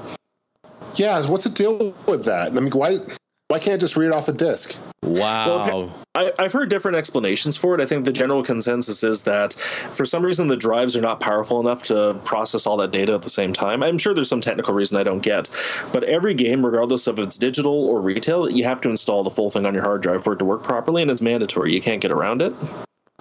Yeah. I think the way I see it, basically, the game installs on your hard drive, and the disc kind of acts as a digital rights thing. So when you put in the disc, that confirms that you actually legitimately own this game. So it's almost like the disc is just an anti-piracy measure, if nothing else. Get real, though. Holy shit. The PS4 is not like that, is it? It is. From what I've heard, it is. You have to do the same thing. They do it a little bit differently, though, because everyone's saying, the installs on the PS4 are a lot faster. Like, they get done in 5 minutes, whereas for the Xbox One, it takes over an hour. That's technically not true, because they actually communicate it to you in different ways. With every game that's installing, you can start playing it after a certain point. So as the game's installing, you can actually be playing it, but you can only play some content. You might not be able to play the full thing until it finishes installing. With the PS4, it does like maybe the first 5 minutes, but then it continues to install in the background. So it takes the same amount of time, but obviously you're not, it doesn't look like it. So you're kind of under the illusion that you're getting it done faster. I know many people who bought Dragon Age that were playing and then it said content unavailable. Because it hadn't finished installing. But yeah, like I was saying, it filled up the hard drive to 85%. That's 10 games. So I had to buy, they actually had it on sale for Boxing Day. I bought a 4 terabyte external hard drive. And it works perfectly. Like, I hooked it up, formatted within like 10 seconds, and now I have at least a good 3.5 terabytes worth of storage. Yeah, see, that's what you got to do. Absolutely. Yeah, and I know on the PS4 they designed it a little bit better, so you can actually just take out the hard drive and put in a laptop hard drive, so you can actually just do it right on the console. With the Xbox One, you have to get an external, but it does support it properly, so you don't have to hack it or go through any nefarious methods to kind of get it to work. As long as it's recognized, as long as it's USB 3.0, and it's over 256 gigabytes, you're fine. See, now some games, for instance, like I'm just going to bring up The Crew because this is exactly how that works. That game's like 18 gigs. Mm-hmm. All right. So, but what it does is it lets you play the game right off the bat. Yeah. It goes, but then in the background, it's downloading the game. So it maybe took like 5 minutes to download, the beginning section of the game, and then it kicks you into the game and lets you play. Now, odds are you won't get far enough in that section to where you hit that stopping point where, the rest of the game is now downloading, so please wait. The model is that you'll play and take, time to do it while the other stuff is downloading in the background, and by the time you get there, the rest will have been downloaded. Like, that works. and that's been my that's by and large been my experience. Yeah, and that's been my experience for the most part. I mean, most people won't experience issues even on the Xbone. Like as long as it says ready to start, you're pretty much good. But mind you, with Wolfenstein, I was able to play through maybe half the prologue until it said content unavailable. Please wait for the game to finish installing. So I'm just like, screw this. I'm not going to play this start stop thing. I'm just going to let the full thing go. And I had to leave the console going overnight. But it's an annoyance. And I mean, I bought an additional hard drive. It solves the issue. In fact, the games install faster now on the external drive than they did on the native drive. So if anything, I've kind of got a little bit of an upgrade, but it's still just a pain in the ass. I'm pretty sure with the next wave of consoles, they're going to include much bigger hard drives. I know 1 terabyte will be the standard at least. It'll have to be. Oh yeah. And even that won't be enough. I mean, the games, we're at the beginning of the console life cycle. They're only going to get bigger. Oh yeah, we're going to get to a point to where games are, easily 100, 200 gigs, easy. Yeah. So it's an issue across all platforms. I mean, everyone, like a lot of PS4 owners I know, are saying they filled up their hard drives, so they had to buy a laptop one. So it's just kind of the price you pay when you adopt early. But yeah, that was kind of my rant about that. Like the Wolfenstein download took forever, and that was from the disc. It's a big game. I saw your post. I saw your post on Facebook about it, and I was just like, it's ridiculous. It really is. So, but at least you got at least hard drives are pretty cheap now, for relatively. Yeah, I got a Western Digital. It's called the MyBook line, and this one's 4 gigs, and it costs, I think US it's like 130 for a 4 terabyte drive, which is pretty decent, and it's a good drive. I mean, it comes very well rated. There was an article on Kotaku which actually discussed the best external drives for the Xbox One, and that one was very highly recommended. So I felt very comfortable getting that, and it's an extra expense, but I think when you adopt early, you kind of have to deal with that kind of thing. I didn't want to be deleting stuff and then having to download more stuff. Like that just didn't make sense to me. So that's why I miss carts. You just plug it in and go. Next generation, my ass. Eh? Yeah.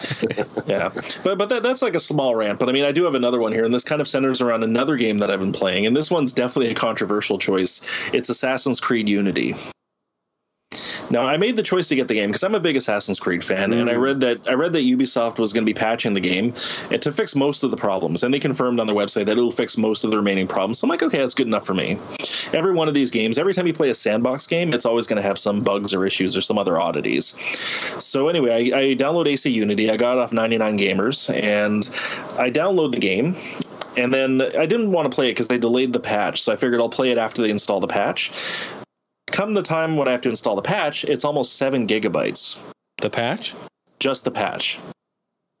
So I've already downloaded the game. That's about 40 gigabytes. Yeah. The patch is 7 gigabytes. So they had to fix a lot of stuff. They had a lot of shit in there, yeah. A lot of texture issues, a lot of issues with pop-in, a lot of issues with crashes. And, I mean, frame rate drops is the most common issue you're going to hear with the game, but that's something that still exists. So anyway, I download the patch, and this is only on the Xbox One. I've only heard about it happening on this platform. Something in the patch was corrupted. So once it downloaded the patch, it corrupted the game file on my Xbox One and forced it to reinstall. So it had to re-download the game. So what was a 7 gigabyte download turned into a 47 gigabyte download. Ooh. So if you have capped internet, like if you have like limited internet bandwidth, you are fucked if that's what you had to go through. Unfortunately, I'm okay because I have like 350 gigabytes a month, so I'm actually okay. But that was a big piss off. I was like, Ubisoft, go fuck yourself. Really? Oh my God. Yeah, so it's like adding problem upon problem upon problem. Like when I think back on Assassin's Creed Unity, I'm going to think all the shit I had to go through just to get the game to work. Yeah, it's such a shame. Yeah. You know the sad thing, too? This is the biggest tragedy. It's actually a really good game. Is it? Are you liking it? It is a really good game. I mean, one thing I'll say about it, the setting of Revolutionary Paris is fantastic. It really comes alive. The graphics are really good. The frame rate is probably the biggest Achilles heel of the game, even now. And I think it really is due to Ubisoft's insistence on having like hundreds of characters on the screen at the same time. Because it's the Revolutionary, you have people in the streets and you have civil uprisings, and I think the game just has way more characters and way more artifacts on the screen that is capable of processing. So it slows down and starts to chug a little bit, but it's a really good game. I mean, the character Arno, he's a really good leading man. It's got a really good story. They've improved the gameplay elements. I mean, not dramatically, but they've added things to it that make it a little bit less cumbersome. So there's a descending mechanic now. So instead of having to jump off a roof into the unknown, you can just kind of slide down just by holding a button. There's been some elements that have been improved as well. The crafting is a lot more streamlined. You don't have to do that friggin' bomb crafting bullcrap that you had to do in previous games. And just the parkour has been a little bit improved as well. It's a little bit more polished. The game isn't perfect, and it certainly does have some other issues. The biggest annoyance for me is the fact that half of the chests in the game, because, I don't know, have either of you played an Assassin's Creed game in recent years? I have, yeah. I did, yeah. Mm-hmm. Yeah. So, you're running around and there's chests all over the place with treasure and money and all that good stuff. Right. In this one, half the chests there, you have to have a mobile phone app to access. So you'll go there and it will say download the companion app for access to this chest. And I'm like, ooh, why the hell? Ooh. What? Ouch. Yeah, I think Ubisoft, they're trying to be innovative here by including a mobile app where you can do what they call companion missions. I don't know exactly what they entail, but apparently you unlock perks and you unlock chests by completing little objectives on a mobile app, either on your tablet or your phone. But without doing that, you can't access some of the chests. So you'll see a chest, or you'll hear that sound of money jingling, and you'll think there's a chest there. Then it will say, go to ubisoft.com to download the companion app. And I'm like, God damn it. So they purposely, I don't think they purposely went out of their way to make it tough, but they tried to shoehorn all these elements into the game that just, they don't need to be there. So it hindered the experience for me a little bit. But I mean, overall, I am enjoying the game, and I think it's one of the better entries in the Assassin's Creed series. I haven't seen any of the disembodied faces with just eyes and teeth, so I was kind of disappointed by that. But damn, yeah, those were freaky yourself nightmares. Yeah. But I'm sure the patch fixed that, Yeah. Well, they fixed that. I mean, the biggest issue I have now is just frame rate issues. It hasn't crashed on me. I haven't had any game breaking bugs. Overall, it's been working fine. I mean, other people have said it still crashes. Some people say there's just some weird visual artifacts, which I'm seeing some of. I mean, in cutscenes, the hair textures look horrible. Especially because a lot of the characters have beards, a lot of the characters have long hair. It's you get jaggies galore.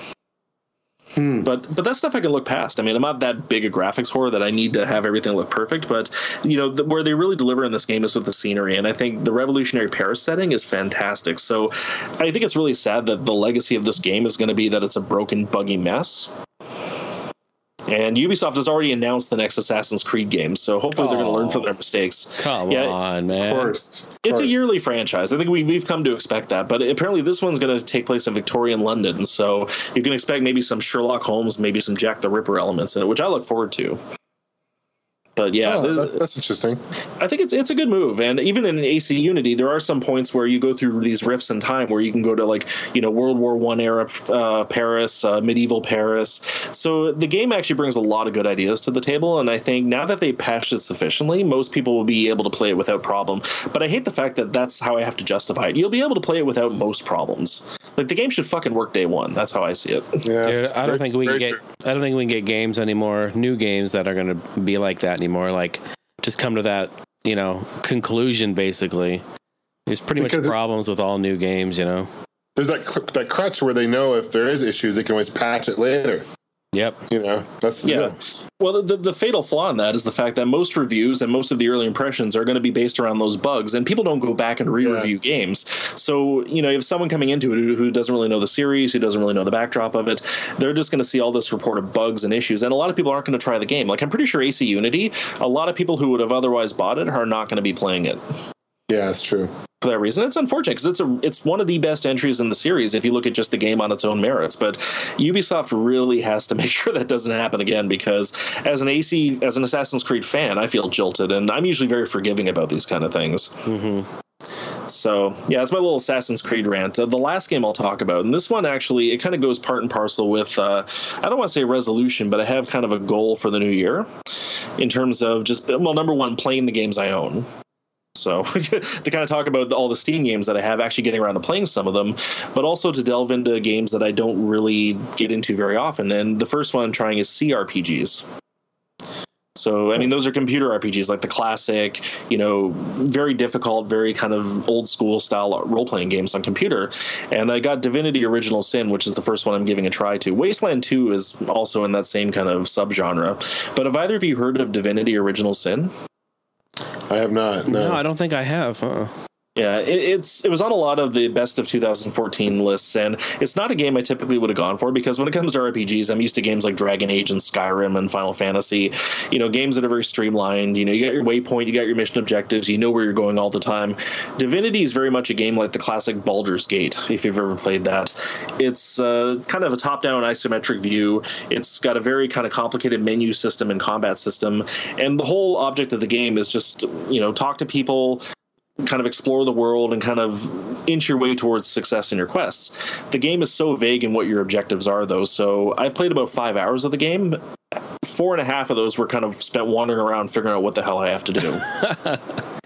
No joke. But the thing is, it's one of those games that forces you to read. It forces you to, because every time you get a clue or something, it'll log it in your journal, but it's not going to tell you specifically where you have to go. Like, there's no waypoints on your map, at least none that I've seen, that tell you this is where you have to go to your objective. It's not like Fable, where you kind of have that glowing breadcrumb trail. Like, you have to really kind of read into what you have to do. And the mission objectives are so vague that I just pretty much walk around talking to everyone, just trying to figure out where I go. And eventually you find your way.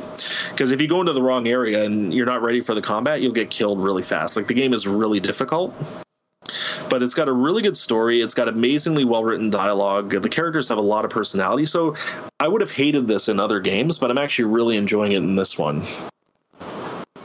Like, it's difficult, it's annoying, and it's frustrating, but I don't know, kind of like what people say about Dark Souls. It's kind of a game where the rewards become evident the better you do. Well, good luck to you on that, man. That sounds crazy. I remember Baldur's Gate. I never played it, but I remember watching some of it and thinking to myself, holy shit, this looks hard as hell, Yeah. I mean, the combat, again, it's all, it's turn-based combat, which is going to be familiar to a lot of people, but there's a lot of magic, there's a lot of crafting you can do. And again, the game kind of keeps everything ambiguous, so you kind of will figure it out through branching dialogue. So if you're familiar with Dragon Age, you can ask a question that will lead to more dialogue, and then you just kind of get to know the characters in the game. It's a really well-made game, and I think a lot of people have really kind of put it on a pedestal as being one of the best kind of CRPGs in recent years. And I mean, I'm only a few hours in, so I can't make that judgment, but I'm really liking it, which for me seemed odd because I didn't think I would.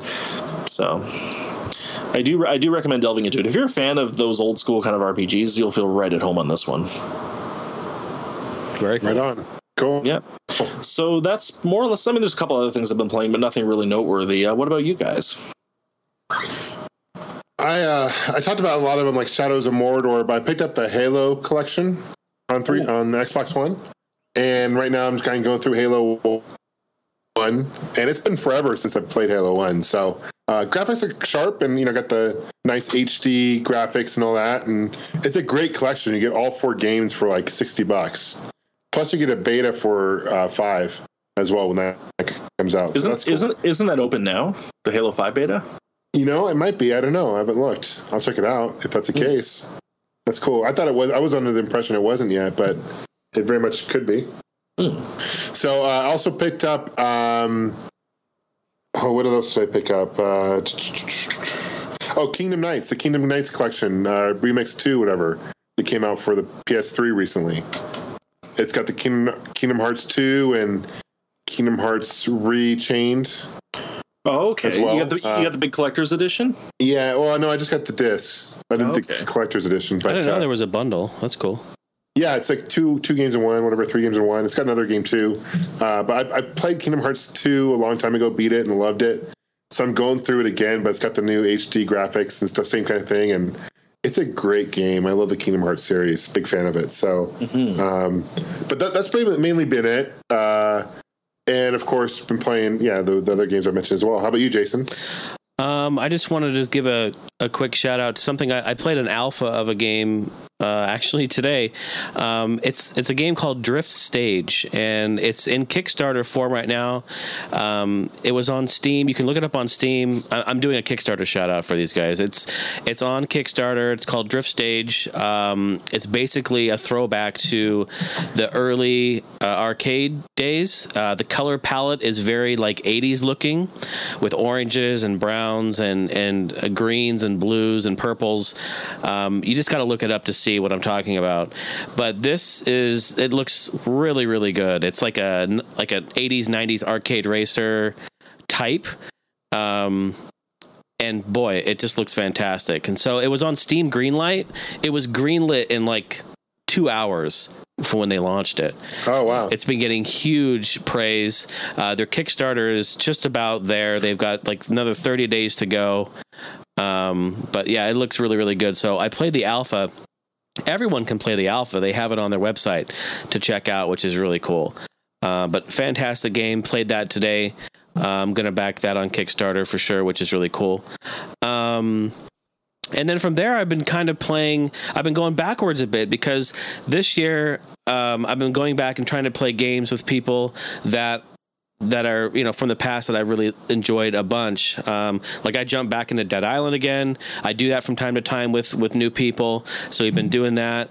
The original Dead Island there, which is a ton of fun. I already mentioned the Dreamcast collection, playing some of that.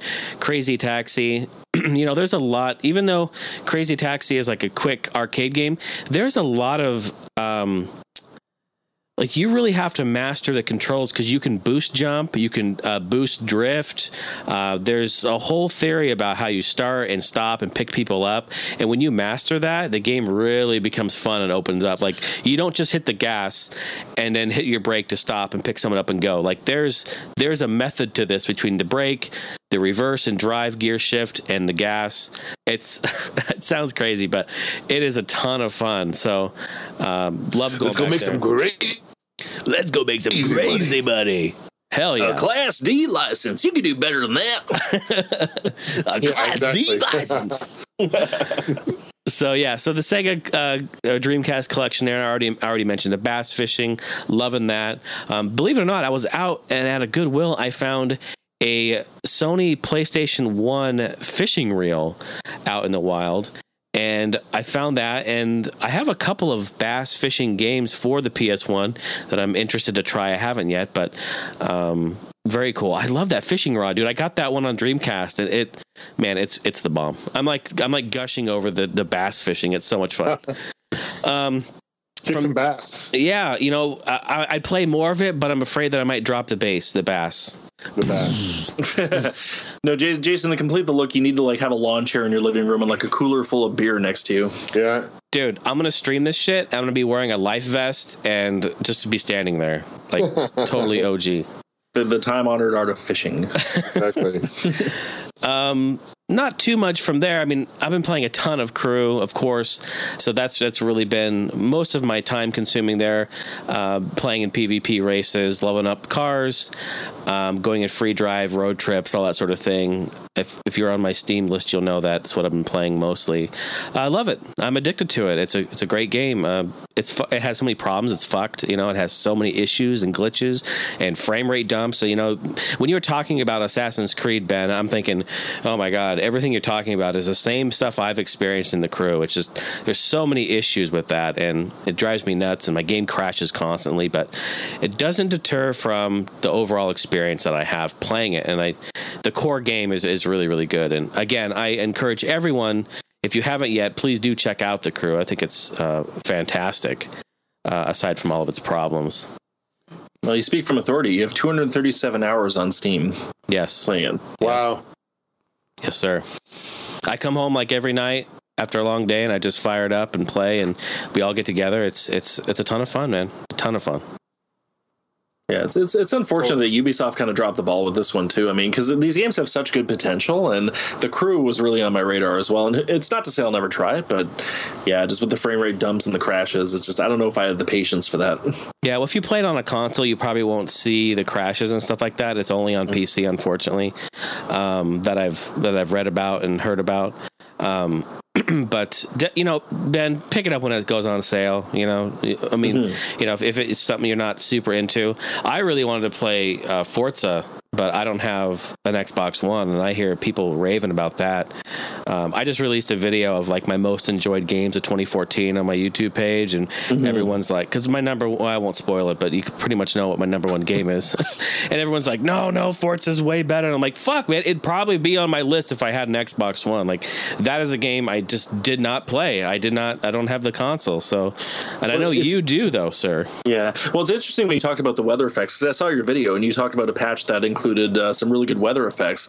That's the first thing that caught my eye with Forza Horizon 2, like especially the rain effects and the way the kind of reflection is off the pavement and off the cars. It's the fine details that you really notice. Mm-hmm. Yeah, that was on Drive Club for sure. Oh, the Drive Club, sorry. Yeah. Mm-hmm. Yeah. But that game, that looks beautiful too. Isn't Drive Club another one that they kind of botched as well? Oh, completely. It had one of the worst launches this year. See, how sad is it? We're looking back in 2014 and thinking, what games did they mess up? It's sad, I know, and we're this whole episode we've been talking about all the problems these games have had, and I feel bad about it. But then in the end, look at it. It's just such a fucking shame. We're gamers here and we want to play games, but god damn it, nothing works right. Makes me so mad. On the other hand, we spend money on them. So there's obviously something to redeem it. And, I've been very negative about some of the games, but at the end of the day, if they were that bad, it's true. I would be talking shit about them everywhere, but they're really good. I think it's just it's hard to look past their flaws. Like in the last generation, if a game is a little bit buggy or a little bit glitchy, we can kind of forgive it. But we've come so far since then that it's kind of hard for me, especially with the issues they've had with like Unity and the crew and stuff like that. It's hard to just dismiss them. And I hope that gamers don't become complacent to the point that we kind of accept the fact that when you're buying the game, you're buying it's like buying a half-baked cake. You just have to wait for them to patch it. Right. Like I sit here and I think about it. Well, I'm sorry, John. Go for it. No, I was just going to say, like with movies, I mean, okay, games budgets are almost like movie budgets now. It's gotten to the point where they put millions of dollars into these games. Mm-hmm. With movies, we don't have the attitude. With movies, like, it's a half-assed movie. They fucked up in the scene. They're going to refilm it and put out later. Like, if that happened, people would be all over it. Unless you're George Lucas, that is. This is true. Then you're George Lucas. Yeah, that's true. But good point. Good point. But with games, like you said, I feel like some gamers are getting more used to like, I'm kind of expecting a patch and updates and stuff. And, I can't tell you how many times I've updated my Xbox One since I've owned it. It's crazy. I mean, the analogy I used is the analogy I used is that if you order your steak well done and it comes to you raw, you send it back. Yeah, no, exactly right. Exactly right. We don't want to be, complacency. I feel like we're stuck. I feel like we're stuck with complacency. Like we're just, I don't know. I love games. That's why I'm so frustrated. And I love modern games, but it's frustrating to see this, Yeah, like I said, I ordered the steak well done and it came raw. And by the way, I don't advocate ordering your steak well done. That's just an example. Sometimes I'll sit there and I'll say to myself, like I'll be playing a game and I find myself nitpicking the shit out of it and talking about all these bugs and problems and issues and crashes and this, that, and that. And I say to myself, whoa. Am I just being like an overly picky gamer or what? And then I realize, no, it's because I paid good money for this game and I love this game and I do not want to accept the fact that they released a half-assed product to me and the world, and I don't want everyone to just, like you said, John, like, I guess there'll be a patch, so I'll accept that. It's like the music industry. That's why you turn on FM and it sounds like shit. It's because everyone has accepted the fact that we can get away with simplistic, stupid one-note, two-word songs, and simplicity sells. And it's garbage. There's no substance. There's no content. It's like it's the same thing. It's like we as a whole need to stand up somehow and not. How do we do that when we want to play the game? So we buy the games on their word that it will work, and they don't. It's so fucking difficult. It's a catch-22, and I think one of the best indicators, at least based on what I've seen this year, is that if the reviews are not out when the game launches, something's up. Yeah, it's like straight to DVD shit. Yeah, like the review embargo, a lot of the time, like I know with The Crew, I think the review embargo was noon the day of release. The same with the Assassin's Creed games, at least with Assassin's Creed Rogue. It might have been the same with Unity. But yeah, like that's kind of a warning sign that they don't want the pre-release, negativity to hurt sales. It's tough. And that's why we get passionate. It's just because we love it so much. And we want it right. We really do. We really do. Yeah, we're not being nitpicky. I mean, we'd accept the faults on an Atari game, so we're not unreasonable about this. But I think it's an expectation of the next gen that we're paying for next gen. We're expecting the next gen. Yeah, I played the shit out of the original Pac-Man on Atari 2600, and that game is garbage. I played the shit out of it. Yeah. Yeah. So yeah, for those who just heard us bitching and complaining for the last 20 minutes, we're not that bitter. It's just we just want what we pay for. That's all. Yep. Not an unreasonable request. So, Anything else game-wise that you've been playing? Get it back on track here. Anything else? No, fuck games. Fuck games. That's it. Nothing for me. Yeah, nothing for me. I've already talked about. Yeah, we pretty much talked about them there. Yeah. So anything you're looking forward to in the coming months, gaming-wise? I'm looking forward to Dying Light from Techland. That looks pretty amazing. Yeah, because I love. I talked about Dead Island earlier. I love it, but I've been on the radar for that. That's coming out soon. Really excited for that. I guess there's a day and night cycle. It's going to be co-op. Where you can run around and fight hordes of zombies in different ways, and has a lot of really cool parkour in there too, which is neat. Which Dead Island never has had. So I'm really looking forward to that. That's going to be great. That's probably one of my number ones that I'm looking forward to the most coming up. I'm definitely getting that. There's no release date announced for it yet, but it should be sometime around mid-year. Yeah, exactly. Yeah, and there's a new The Witcher 3 is coming out in May. That's going to be awesome. And I know also Battlefield, I think that's coming out in March, if I'm not mistaken.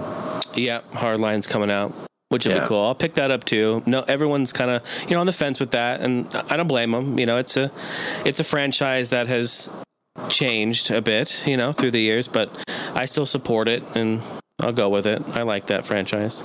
Mm-hmm. I'm excited for Batman Arkham Knight. I like the series. I'm excited for that one. Arkham Origins was good, but it was probably my least favorite of the ones that came out. So I'm excited for the new one. Yeah, a lot of people said that about Arkham Origins. I haven't played it yet. It's okay, but yeah, it wasn't as good as the first three, so for sure. So. Cool. Yeah, that's pretty much it for me. Like, Dying Light's going to be my main one, and also there's a new Crackdown coming out at some point. And I love that series. It's not the best, certainly not the polished, but I enjoy it. I never played that one.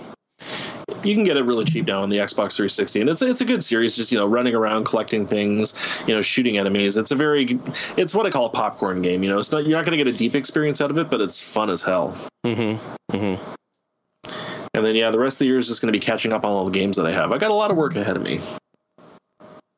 So, I'm trying to think of what else really is coming out that's standing out. I can't really think of much.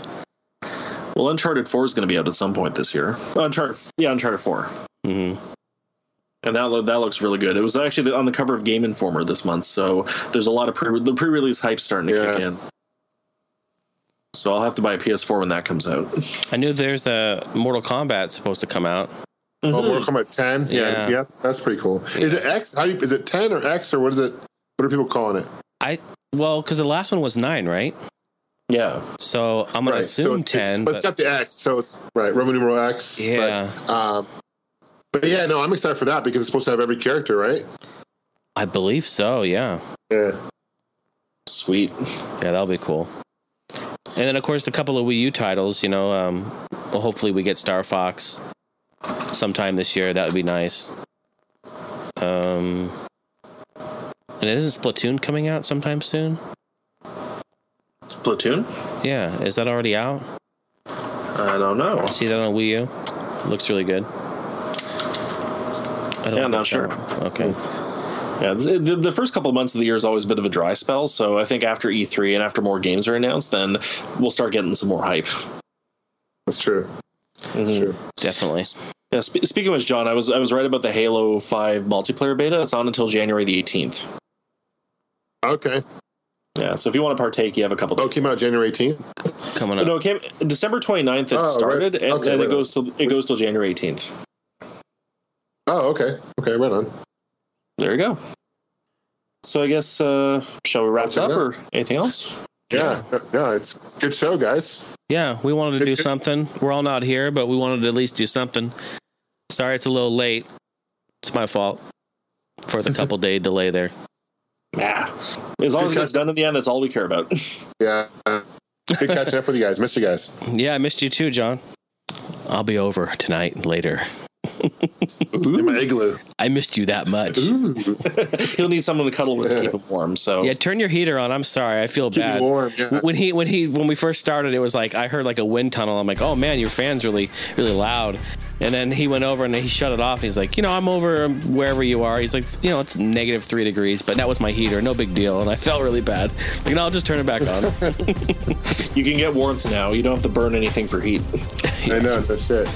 There we go. Well, no, it's been great catching up with you guys. It feels like it's been forever. Yeah, definitely. Yeah. So, yeah. All right, guys. Well, have a good night, and we'll talk to you guys soon. Yep. Catch you in a couple weeks. All right. Cheers. Bye now. See ya. Cheers. Bye.